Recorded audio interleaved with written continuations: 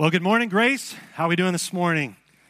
All right, my name is Mike Stillman. I'm the Care and Connections pastor here at Grace, and I'm just excited to have the opportunity to share from God's Word with you this morning. We're in this series called TimeHop, and it comes from an app that many of you have on your phones, the TimeHop app. And when you open the app, it brings up old photos, old things that you've posted on social media over the last couple of years, and it brings back, hopefully, good memories that you've posted years ago. And I brought a couple with me to show you that came up on my TimeHop this past week. This was one that I wrote on Facebook 5 years ago. And I said, I love Casey. She's my daughter. She's now 18 years old, so she was 12 when this happened. I love her sweet, generous spirit. She bought 2 candy bars in the checkout line, and she told the cashier to pick one for herself, only the lady didn't understand her and took both, okay? My wife does this thing at grocery stores. She likes to buy 2 candy bars, and when she goes to the cashier, she just likes to say, hey, you pick one. One's for you. And now my daughter is just very clear on her instructions. I said one. The next one that I want to show you here, this happened 4 years ago on Mother's Day. I thought it would be great to take my wife, my family on Mother's Day 4 years ago to a place called Longwood Gardens. It's just a beautiful garden in Pennsylvania. You can go and walk and, smell the flowers and go for a swim if you want to. Caleb, he is going to be 8 here in June, so he was almost 4 when this happened. He decided to take a run in the grass, only he mistook the green scum on the pond as grass. And what he's saying right there in the picture is, but I didn't know it wasn't grass. And Naomi, being the rock star mom that she is, she jumped in after Caleb while I got my phone out. I did what every good dad does. And what was really, really funny is the pond was only about 7 inches deep. And so all she really had to do was bend over and pick him up. But of course, I'm glad for this, and I'm glad for this picture. And what you don't see in the picture is about 150 people watching all this take place on Mother's Day 4 years ago. TimeHop. Well, we're in this series, and we're going to hop back in time to be reminded of truth, some truth that was given by the prophet Malachi in God's Word, the last book of the Old Testament. But as you think about life, and you take a minute to think about some of what is going on in the world right now. Think of some of the tragedy we see. Think of some of the injustices that you see, on the 24-hour news cycle. Think of just the abuse that unfortunately we see happening all around us. It is really hard to take sometimes. And sometimes I wonder, do you find yourself asking the question, God, what in the world is up? Like, God, I know you're a good God, and I know, God, that you don't stand for injustice, but God, you're seemingly silent in all of this. It sometimes seems that way, doesn't it? That God could speak out. He could, snap his fingers and take care of the injustice that's happening all around us, yet it seems like he's silent in all of this. Not to mention, some of the foundational principles that our country was founded upon seem to be eroding away, right? And some of the things that we see happening now, if your grandparents, your great-grandparents, your great-great-grandparents saw what was happening now, they would gasp, right? They would gasp if they saw that happening. Yet things seem to happen now, and people don't even seem to bat an eye at what's happening. And it all causes us to come up with all kinds of questions. God, where are you in all of this? And the good news is that in the middle of all these questions that we have, God speaks. God speaks. And this morning, he's going to speak to you and me right where we're at, just the same as he spoke to the people in Malachi's time over 2,400 years ago. And he's going to speak truth into the questions that you and I have even today. And here's what we're going to find out as we look into God's Word today. That God's Word is every bit as relevant today as it was when this was spoken 2,400 years ago. And so if you have your Bibles with you, open it up to Malachi. It's the last book in the Old Testament. So if you get to Matthew, turn left, okay? Malachi. And if you need a Bible here this morning, raise your hand. We have some ushers that would love to put one in your hand this morning. Malachi chapter 2. We're going to actually look at the last verse in Malachi 2, and then we're going to look at the first 6 verses in Malachi chapter 3. Malachi chapter 2, beginning at verse 17. And if you find that, go ahead and stand to your feet. We're going to read from God's Word together. Malachi chapter 2, beginning at verse 17. Ready? Let's read. You have wearied the Lord with your words. How have we wearied him, you ask?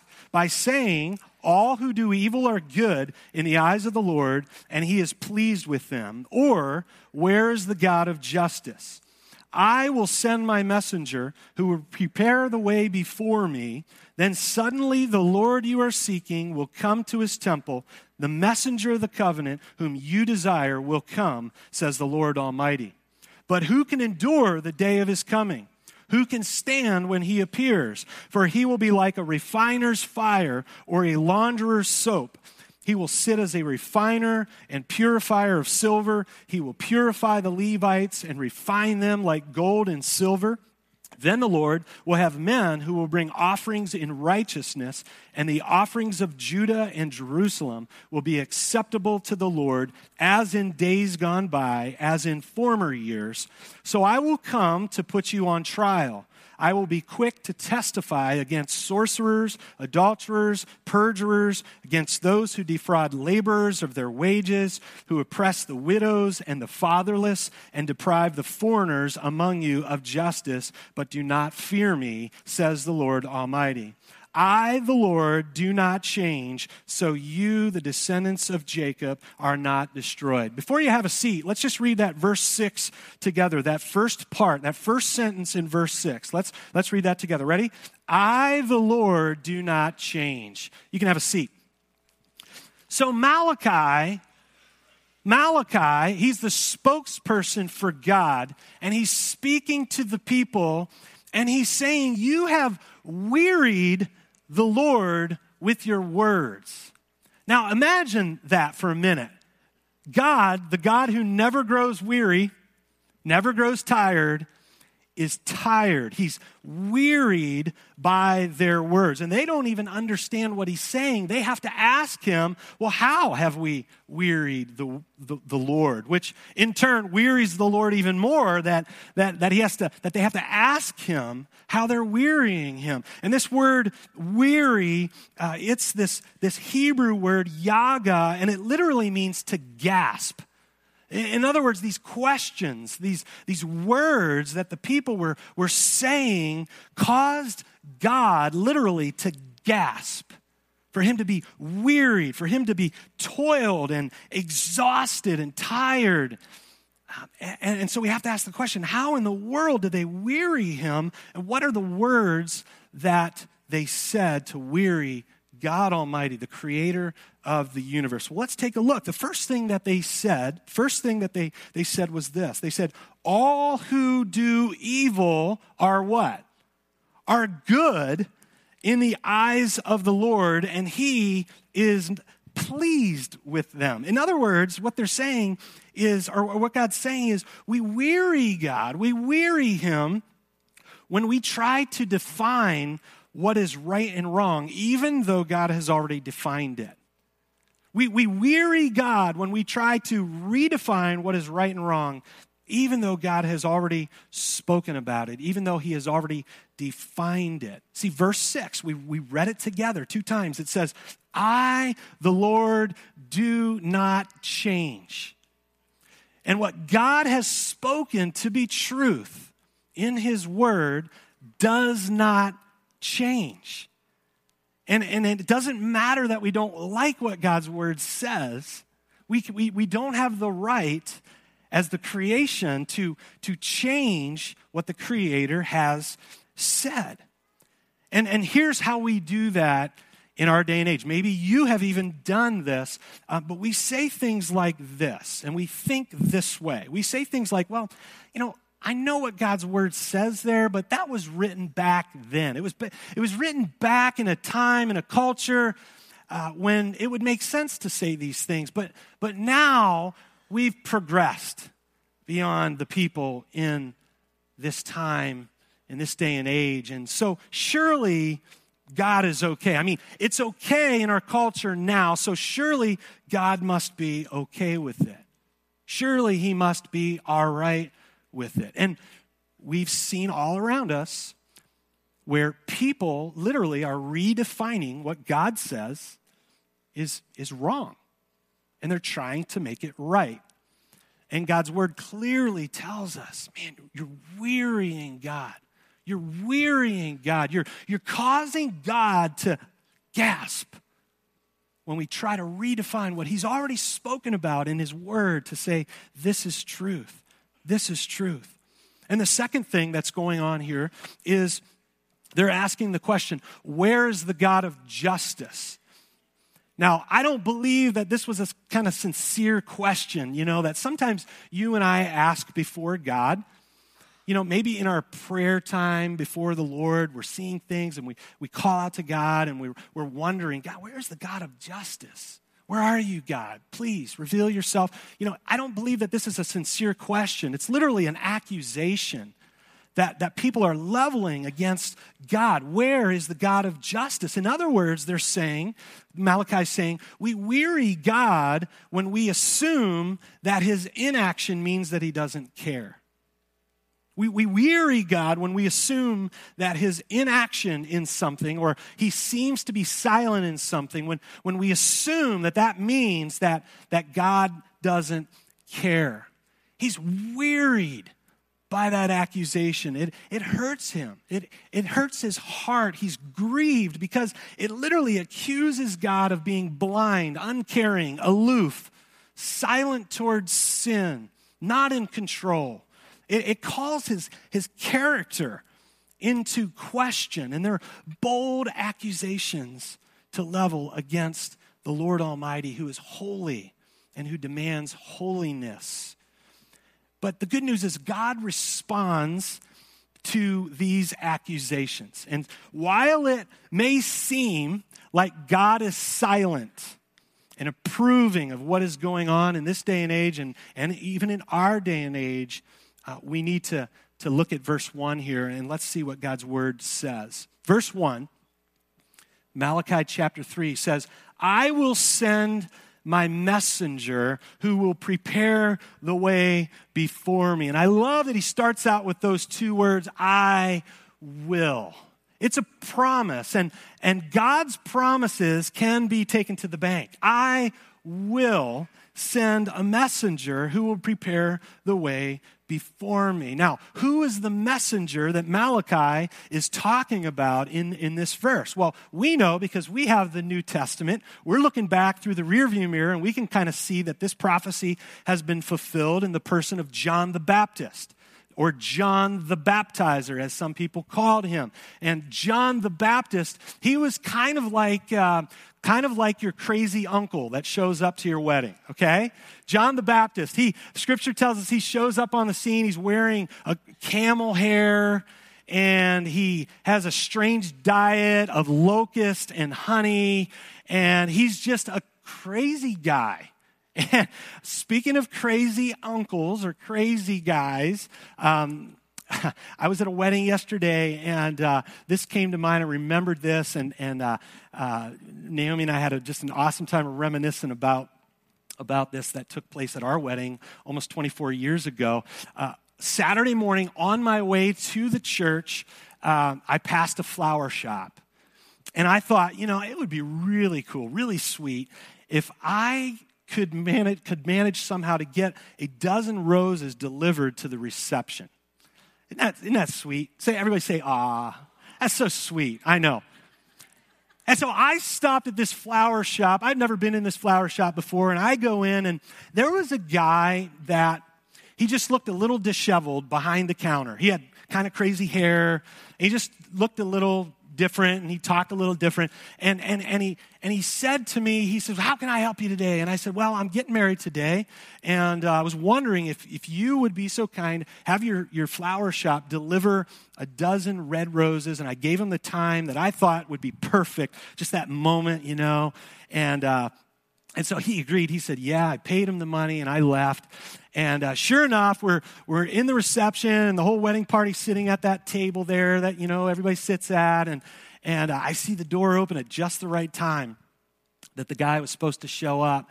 And it cracks open, and in walks the guy, the same guy that I bought the flowers from.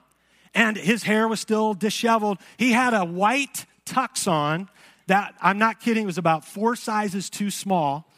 And he made a handmade sign out of cardboard, and it was on the front and back, and he put it over top of him, and he took a big black magic marker, and he wrote the name of his flower shop, and he wrote the telephone number at the bottom. And hey, I got to give it to the guy. He's opportunity, I'm going to take it, and he took it. And so this guy kind of manages to come in, and people are just looking at him. What in the world is going on here? And he managed to come in, and Naomi didn't see him because she was talking to somebody that had come up to the table. So he came up behind the table, and he gets down behind Naomi, kind of eye level, and he taps her on the shoulder. And Naomi, beautiful bride, she turns around, and the minute she turned around, she was eyeball to eyeball, and he plants a kiss right on her lips, right on her lips, hands her the flowers, and begins to walk out. And everybody's watching this guy. And he's walking by the food table, and he grabs some rolls, put them in his pocket. And it was my effort to be romantic. But here's where I'm going with that. I had to find a way to kind of get this in here. Okay, John the Baptist. Okay, he was kind of like the crazy guy that shows up at the wedding, but he doesn't have a cardboard sign, but everybody's kind of like, man, that guy's a little out there, but he's preaching this message, and the message that he's preaching is pretty simple. Here's his message: repent, for the kingdom of heaven is at hand. That's what So John the Baptist came, and he came with this message of repentance. And people just came from all over the place to listen to this guy. And people were repenting. They were repenting of their sin, and they were being baptized by John. And even Jesus in Matthew chapter 11, we know this passage in Malachi is talking about John the Baptist because Jesus actually quotes this in Matthew chapter 11, verses 10 and 11. Jesus says this. Jesus says, this is the one about whom it is written, and then he quotes Malachi, I will send my messenger ahead of you who will prepare your way before you. And Jesus says this, truly I tell you, among those born of women, there has not risen anyone greater than John the Baptist, yet whoever is least in the kingdom of heaven is greater than he. And so John is preaching this message of repentance, and this is what he tells the people in Matthew chapter 3, verse 11 and 12. John had crowds of people that are coming to be baptized by John, repenting of their sin, and John speaks out to the crowd, and he says, I baptize you with water for repentance, but after me comes one who is more powerful than I, whose sandals I am not worthy to carry. He will baptize you with the Holy Spirit and fire. And then he says this, he gives them a visual that would just burn in their eyes and they wouldn't forget it. He says his winnowing fork is in his hand, and he will clear his threshing floor, gathering his wheat into the barn and burning up the chaff with unquenchable fire. John's saying, I want to give you a picture. This is really important. There's going to be a guy coming after me, and his message is much more powerful than my message, and he's much more important of a person than I am, and he's coming with him, and he's going to bring his winnowing fork, kind of like a pitchfork. And here's what it's going to be like. It's like a farmer that gathers a big pile of wheat, and he takes his pitchfork, and the farmer picks up a pitchfork full of wheat, and he tosses it in the air, and the air kind of blows away the chaff, and it lands over here on this pile, and then the wheat falls to the ground. And John says, the guy that's coming after me, he's going to keep this wheat. He's going to put that in the barn, and this chaff, he's going to burn that. And he's going to throw it away, and it's going to be burned in an unquenchable fire. So let's look at the second part then of verse 1 in Malachi chapter 3. It says, then suddenly the Lord you are seeking will come to his temple. The messenger of the covenant whom you desire will come, says the Lord Almighty. And so Malachi is saying there's going to be a guy, a messenger coming. That's John the Baptist. And then there's going to be a messenger of the covenant whom you desire that's going to come. And he's going to answer the questions that you've been leveling against him. Now, who is this messenger of the covenant? It's Jesus Christ. It's Jesus Christ, the one that is fully God, fully man, that came to die for the sins of the world, providing salvation, providing new life in him through his shed blood on the cross, conquering death, defeating death through his resurrection, who is now ascended. He ascended to heaven, and he's sitting at the right hand of the Father. Says he will come again. He will come again. Now, this is remarkable what we're reading here, and I don't want you to miss that, because maybe you're here today and you're just a little bit skeptical of the validity of God's word. Okay? Maybe you're here today and you're like, God's word, I think there's some good principles in it, but I wouldn't go as far as saying that it's literally the words of God. There's some things in there that are a little far-fetched for me to believe. Maybe that's you, and maybe you came in here and you're a little bit skeptical, and I want you to hear me loud and clear here today. What we see here is a prediction, a prophecy in God's word in the Old Testament 400 years before it was fulfilled in Jesus Christ. 400 years before John the Baptist and Jesus walked on this earth, a prophecy was made by Malachi saying that it would happen just like it happened. Now, combine this with over 300 other prophecies over a span going back 1,000 years by all kinds of different people living in all kinds of different time and place in history that made prophecies about Jesus that all came true just as these prophecies predicted. Now, what's incredible about this is that these prophecies that were made about Jesus were like pinpoint kind of prophecies, like where the Messiah, Jesus, would be born, what city he would be born, how he would arrive into Jerusalem,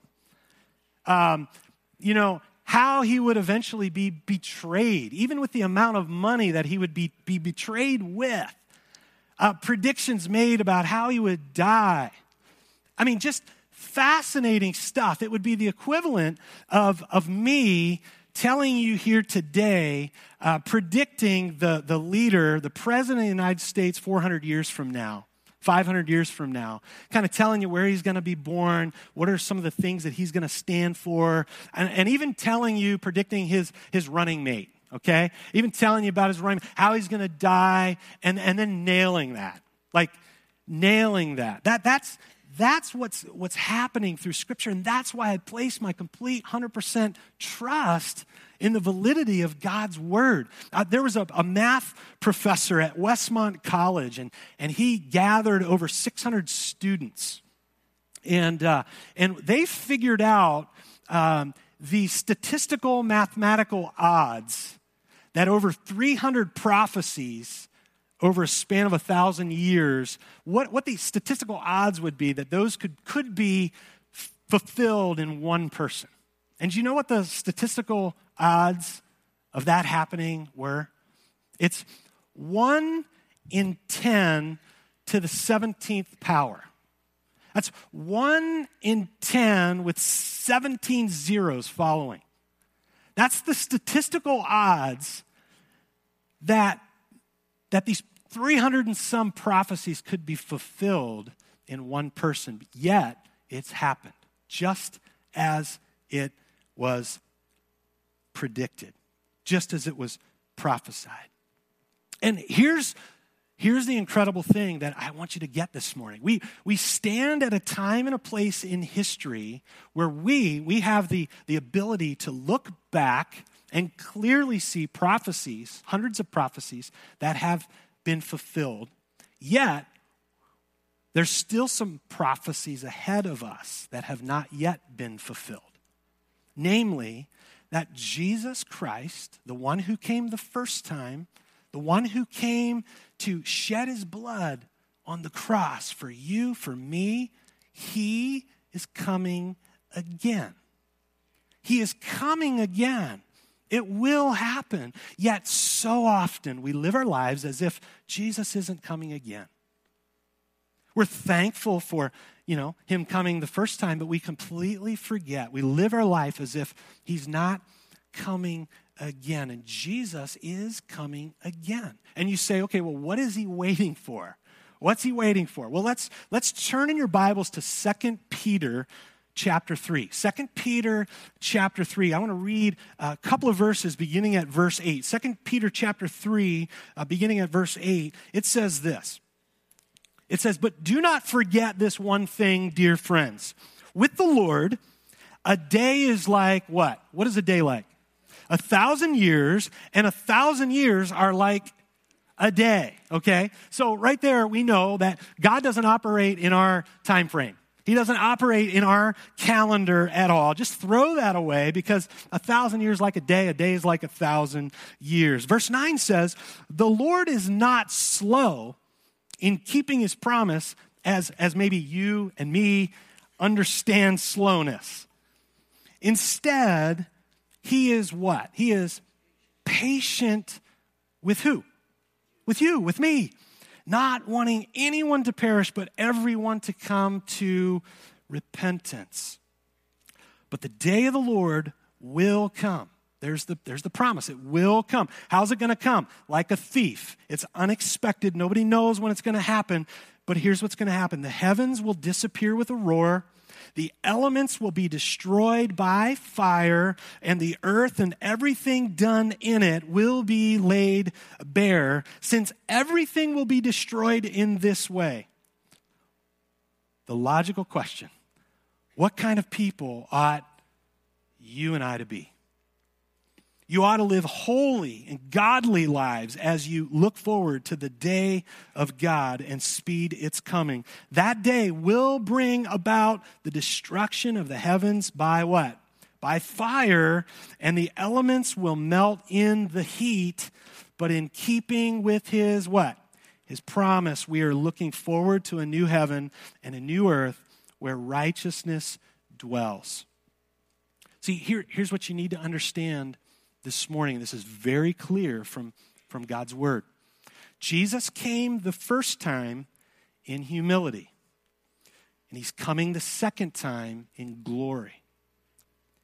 He came the first time in humility, entering Jerusalem on a donkey, leaving the greatness and the glory of heaven, taking the place of the least of a servant. He did that because he is madly in love with you. And he wanted desperately to provide a way to spend eternity with you along by his side forever. And he came that first time in humility, but he's coming the second time in glory. And he's going to come as the Lion of the tribe of Judah, bringing his fierce judgment with him. Now, he doesn't want anyone to perish. And just think of that this morning. Like, there literally could be one person in here that's holding up the whole process of Jesus coming back. Would you just get saved already?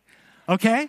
Like, but seriously, if you're in here this morning, you came in here to check out Grace, somebody invited you, somebody dragged you in here, you don't even know why you're here, but you're here this morning, and you're listening to this message, you need to know that the only reason Jesus did not come back yet is for you. It's for you. He loves you that much. Like, he's being patient. He's holding back his judgment for your sake.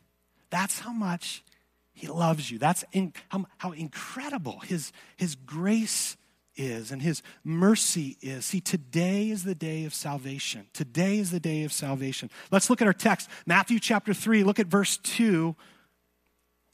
So Malachi says, "But who can endure the day of his coming? Who can endure it? Who can stand when he appears? For he will be like a refiner's fire or a launderer's soap. He will sit as a refiner and a purifier of silver. He will purify the Levites and refine them like gold and silver. Then the Lord will have men who will bring offerings in righteousness, and the offerings of Judah and Jerusalem will be what? They will be acceptable to the Lord, as in the days gone by, as in former years." And Malachi says, when the Lord comes back the second time, there's going to be two groups of people. Just like John the Baptist said. He said there's going to be the wheat and there's going to be the chaff. And Malachi says there's going to be two groups of people. And the first group of people, he describes it this way. He says that the first group of people, they're going to be refined by fire and by launderer's soap. Now, two pictures that he gives us here. This launderer's soap is this strong, caustic lye soap that's reserved back in this day for the dirtiest of clothes.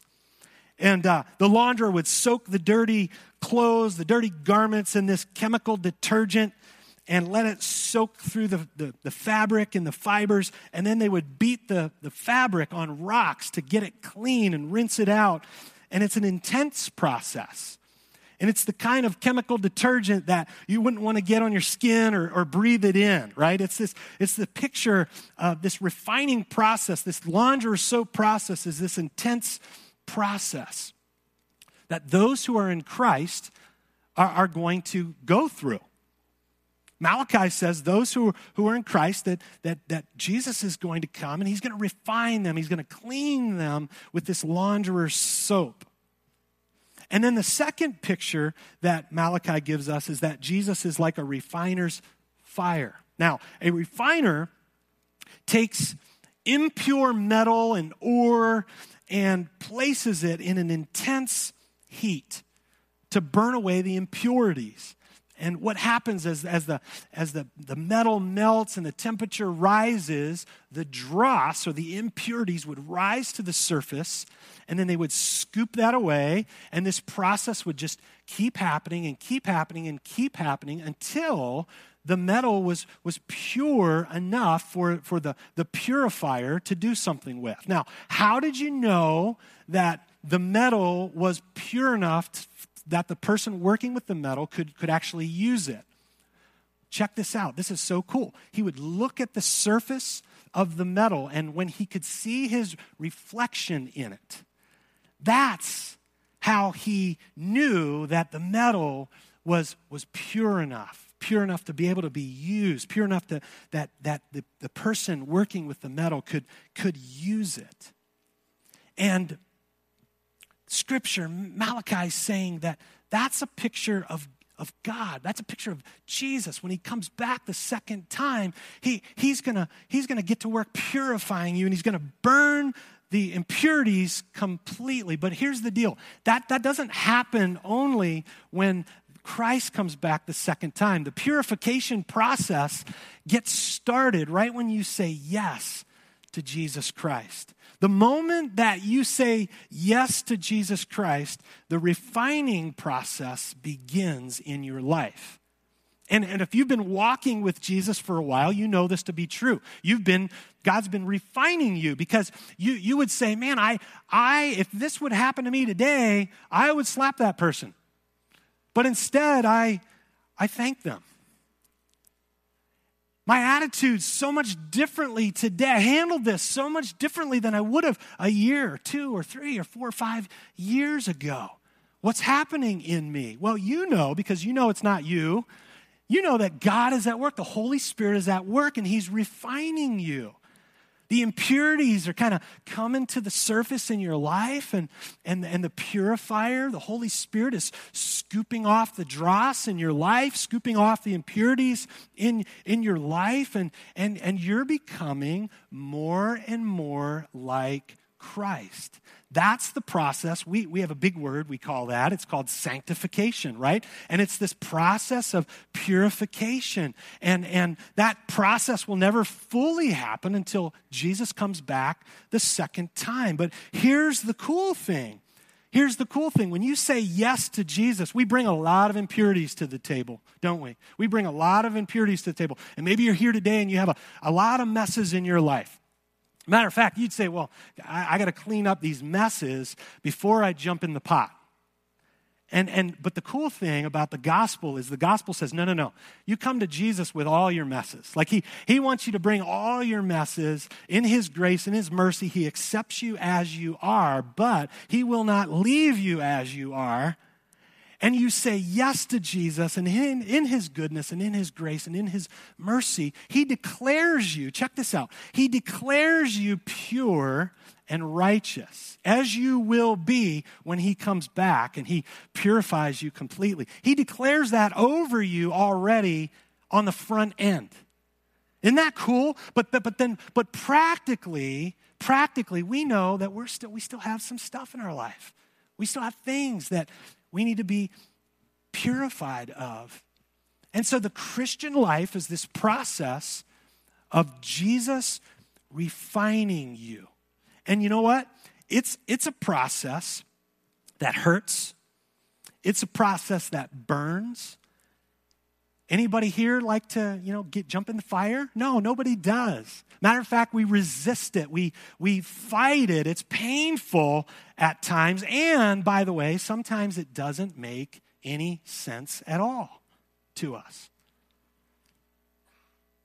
And when this refining process begins to happen in our lives, here's the deal. We begin to believe 2 lies. We begin to believe 2 lies. And here's lie number 1 that we are tempted to believe. We're tempted to believe that God is unfaithful and doesn't see and doesn't care about the pain we are in when we're going through this refining process. But here's the truth. Here's what you need to understand this morning. Here's the good news. Refinement is the sure sign of God's presence and love in your life. When you're going through a difficult time and you know that it's God's refinement, you need to know in that moment, even though it hurts, even though it's painful, even though you don't like it, even though you're trying to resist it, that's the sure sign of God's presence and love in your life. And the second lie that we're tempted to believe in this refinement process is that God's love is shown to me by giving me whatever I want whenever I want it. That's the lie that oftentimes we hear. You come to Christ, Jesus will give you whatever you want whenever you want it, and that's why sometimes people come to Christ, because it sounds like a good deal. But the truth of the matter is, this is the truth. God's love removes things that your sinful heart desires for your benefit. God's love removes things that your sinful heart desires for your benefit. See, if it was up to my kids, they would eat Twinkies all day long, breakfast, lunch, and dinner, and they would do nothing but play electronics 8 hours a day. In their world and in your kids' worlds, that's the ideal, right? And as a loving dad, I remove those things from their lives. Why? For their benefit. It's not good for them. It's not good for them. And they fight it. They try to accuse me of not being a good dad. I'm not fair, right? Same things that we level to God. It's just a different picture. But see, God will not love you and be satisfied with leaving you with impurities in your life. He's just not going to leave you with impurities in your life. That sin that you're fighting against and you continually go back to time and time again. God is not satisfied with leaving you going back to that repetitive sin, habitual sin in your life. He's just not going to allow you to go back to that. And so he's going to refine you. You're going to fight him. He's going to refine you. You're going to fight him. He's going to refine you. That's what God does. And he does it because he loves you. And he does it because he wants you to look like him. In Philippians 1:6, it says this, that he who began a good work in you will what? He will be faithful to complete it. Turn to Hebrews chapter 12. Hebrews chapter 12, verse 7 through 11. I want to read a couple of verses to encourage us here this morning with this. It says in Hebrews 12, verse 7, it says, endure hardship as discipline. God is treating you as his what? As his children, okay? So he's given you a picture. You think of how you are with your kids here while we read this, okay? God is treating you as his children. For what children are not disciplined by their father? If you are not disciplined, and everyone undergoes discipline, then you are not what? You're not legitimate. You're not true sons. You're not daughters at all. Moreover, we have all had human fathers who disciplined us, and we respected them for it. Might have taken 20 years, might have taken 30 years, but we've respected them for it. How much more should we submit? That's a hard word. To the Father of spirits and live. They disciplined us for a little while as they thought best, but God disciplines us for our good in order that we may what? Share in what? His holiness. See, God's at work making you and making me holy. Verse 11, no discipline seems pleasant at the time, but painful. Later on, however, it produces a harvest of righteousness and peace for those who have been trained by it. How are you being disciplined by your loving Father right now? Think about your life. Think about what's happening in your life. Maybe it's in the form of him not giving you something that you want, and he's not giving you something that you want because it's for your benefit. And he's the perfect loving Father, and he knows what's good for you. Maybe it's in the form of delaying a job opportunity that you so desperately want. Like you just want this job so bad. And you're praying and you're getting everybody to pray for you about this job. And it's just not coming to fruition. There's a delay in the process. Maybe the discipline is coming in the form of a financial setback that God is allowing you to go through for your good. Maybe it's in the form of an application that you filled out for something you so desperately want. It's not coming. It's not happening. And I want you to know this morning. Our delays and disappointments are often God's refinement. Our delays and disappointments are often God's refinement. So there's a second group of people that Malachi talks about.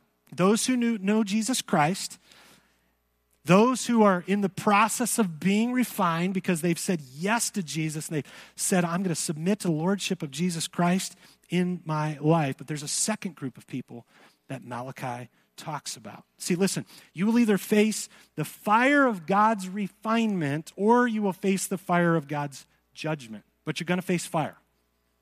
You're going to face fire one way or the other. It's either going to be the fire of God's refinement in your life, or it's going to be the fire of God's judgment.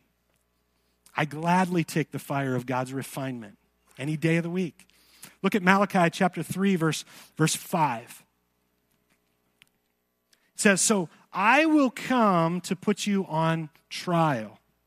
This is what God says. "I will be quick to testify against sorcerers, adulterers, and perjurers, against those who defraud laborers of their wages, who oppress the widows and the fatherless, and deprive the foreigners among you of justice, but do not fear me, says the Lord Almighty." See, God is looking at his people that he loves, and they're breaking his heart. They're wearying him by their words and their lives and their actions, and they're doing the very thing that God opposes.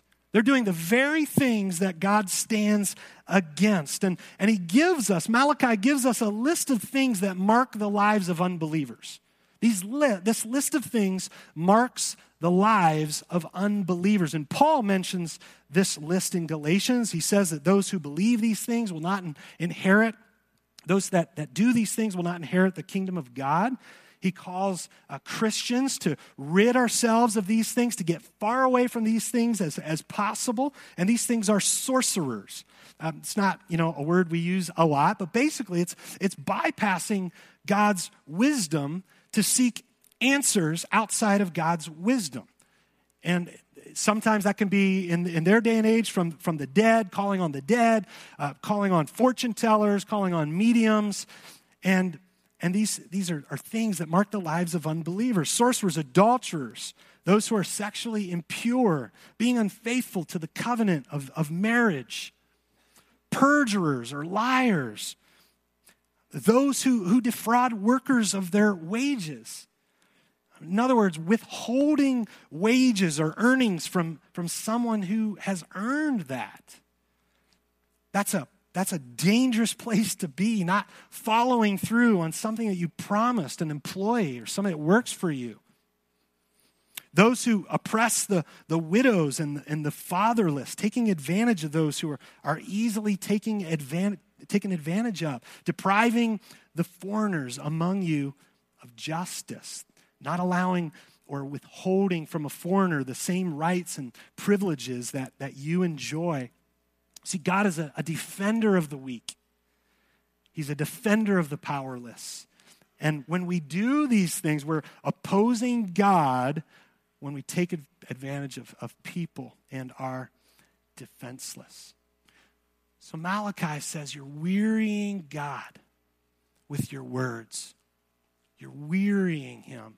Jesus says, out of the overflow of our heart, the mouth speaks. What's deep within their heart is causing Father God just so much grief. It's hurting him. And he's calling them to repentance. He's calling them to evaluate their lives. He's calling them to a place where they say, look, you need to repent.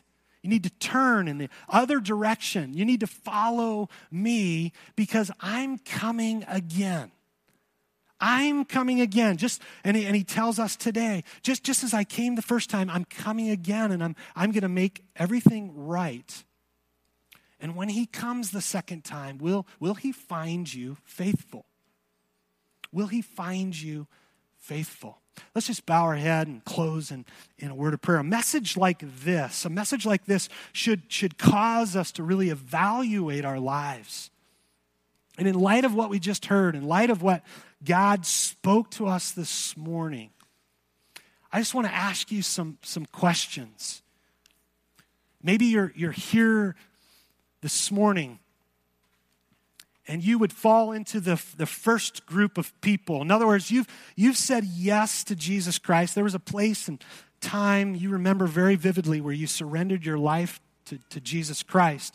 But maybe you haven't submitted to the refining process God wants to be doing in your life. You're fighting him. And today, God is saying, submit to the rule and reign, my rule and reign in your life. Submit to the purification process in your life. Allow me to purify you. maybe today you've realized that there was a delay in your life, and the delay is really God and his discipline, his perfect discipline. And today you need to say to God, okay, God, I surrender to, and I submit to this process in my life, Lord. I'm going to wait on you. I'm not going to try to get ahead of you, whatever that may be. Maybe you're selling a house. Maybe you're looking for a new job. Maybe you're trying to have a child. Maybe you're looking for a mate, and it's just this delay. And God wants you to wait on him. So maybe that's where you find yourself, or maybe you find yourself in this second group of people. The group of people that God is waiting on to return the second time. He could be waiting on you. You could be in here and you've not submitted to the rule and reign of Jesus in your life. You've not bowed your knee to God the Father. You've not said, Jesus, I accept your free gift of salvation in my life.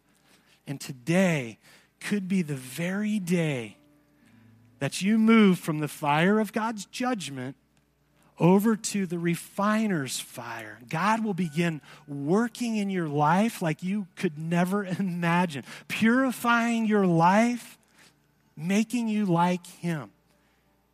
So maybe today's your day that you would say in your heart, Jesus, I surrender my life to you. With your eyes closed, your head bowed, maybe you're here today and you'd say, man, that's me. I want to surrender my life to Jesus Christ. If that's you, so I could pray for you, could you slip your hand up? You slip your hand up, say, I want to give my life to Jesus Christ. Thank you. Thank you.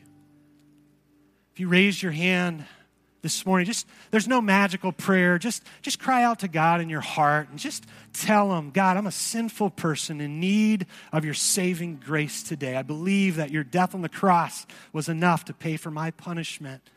And Lord, I gladly accept your free gift of salvation today. Use me today. Begin the refining process in my life, and he will do that. Lord, thank you for who you are. Lord, thank you that you're patient. You're not willing that any should perish, but that all come to repentance. Lord, thank you for your patience in our lives, Lord. Thank you for loving us enough to discipline us. Thank you for loving us enough to refine us. Even though it's hard, even though we fight it, even though we don't like it, Lord, we know it's best for us because you're calling us and you're bringing us to a place, Lord, of holiness, that we can be holy like you are holy. We become people that bear your image. Lord, help us. Make us more and more like you each and every day. We pray this in the strong and mighty and matchless name of Jesus Christ. Amen.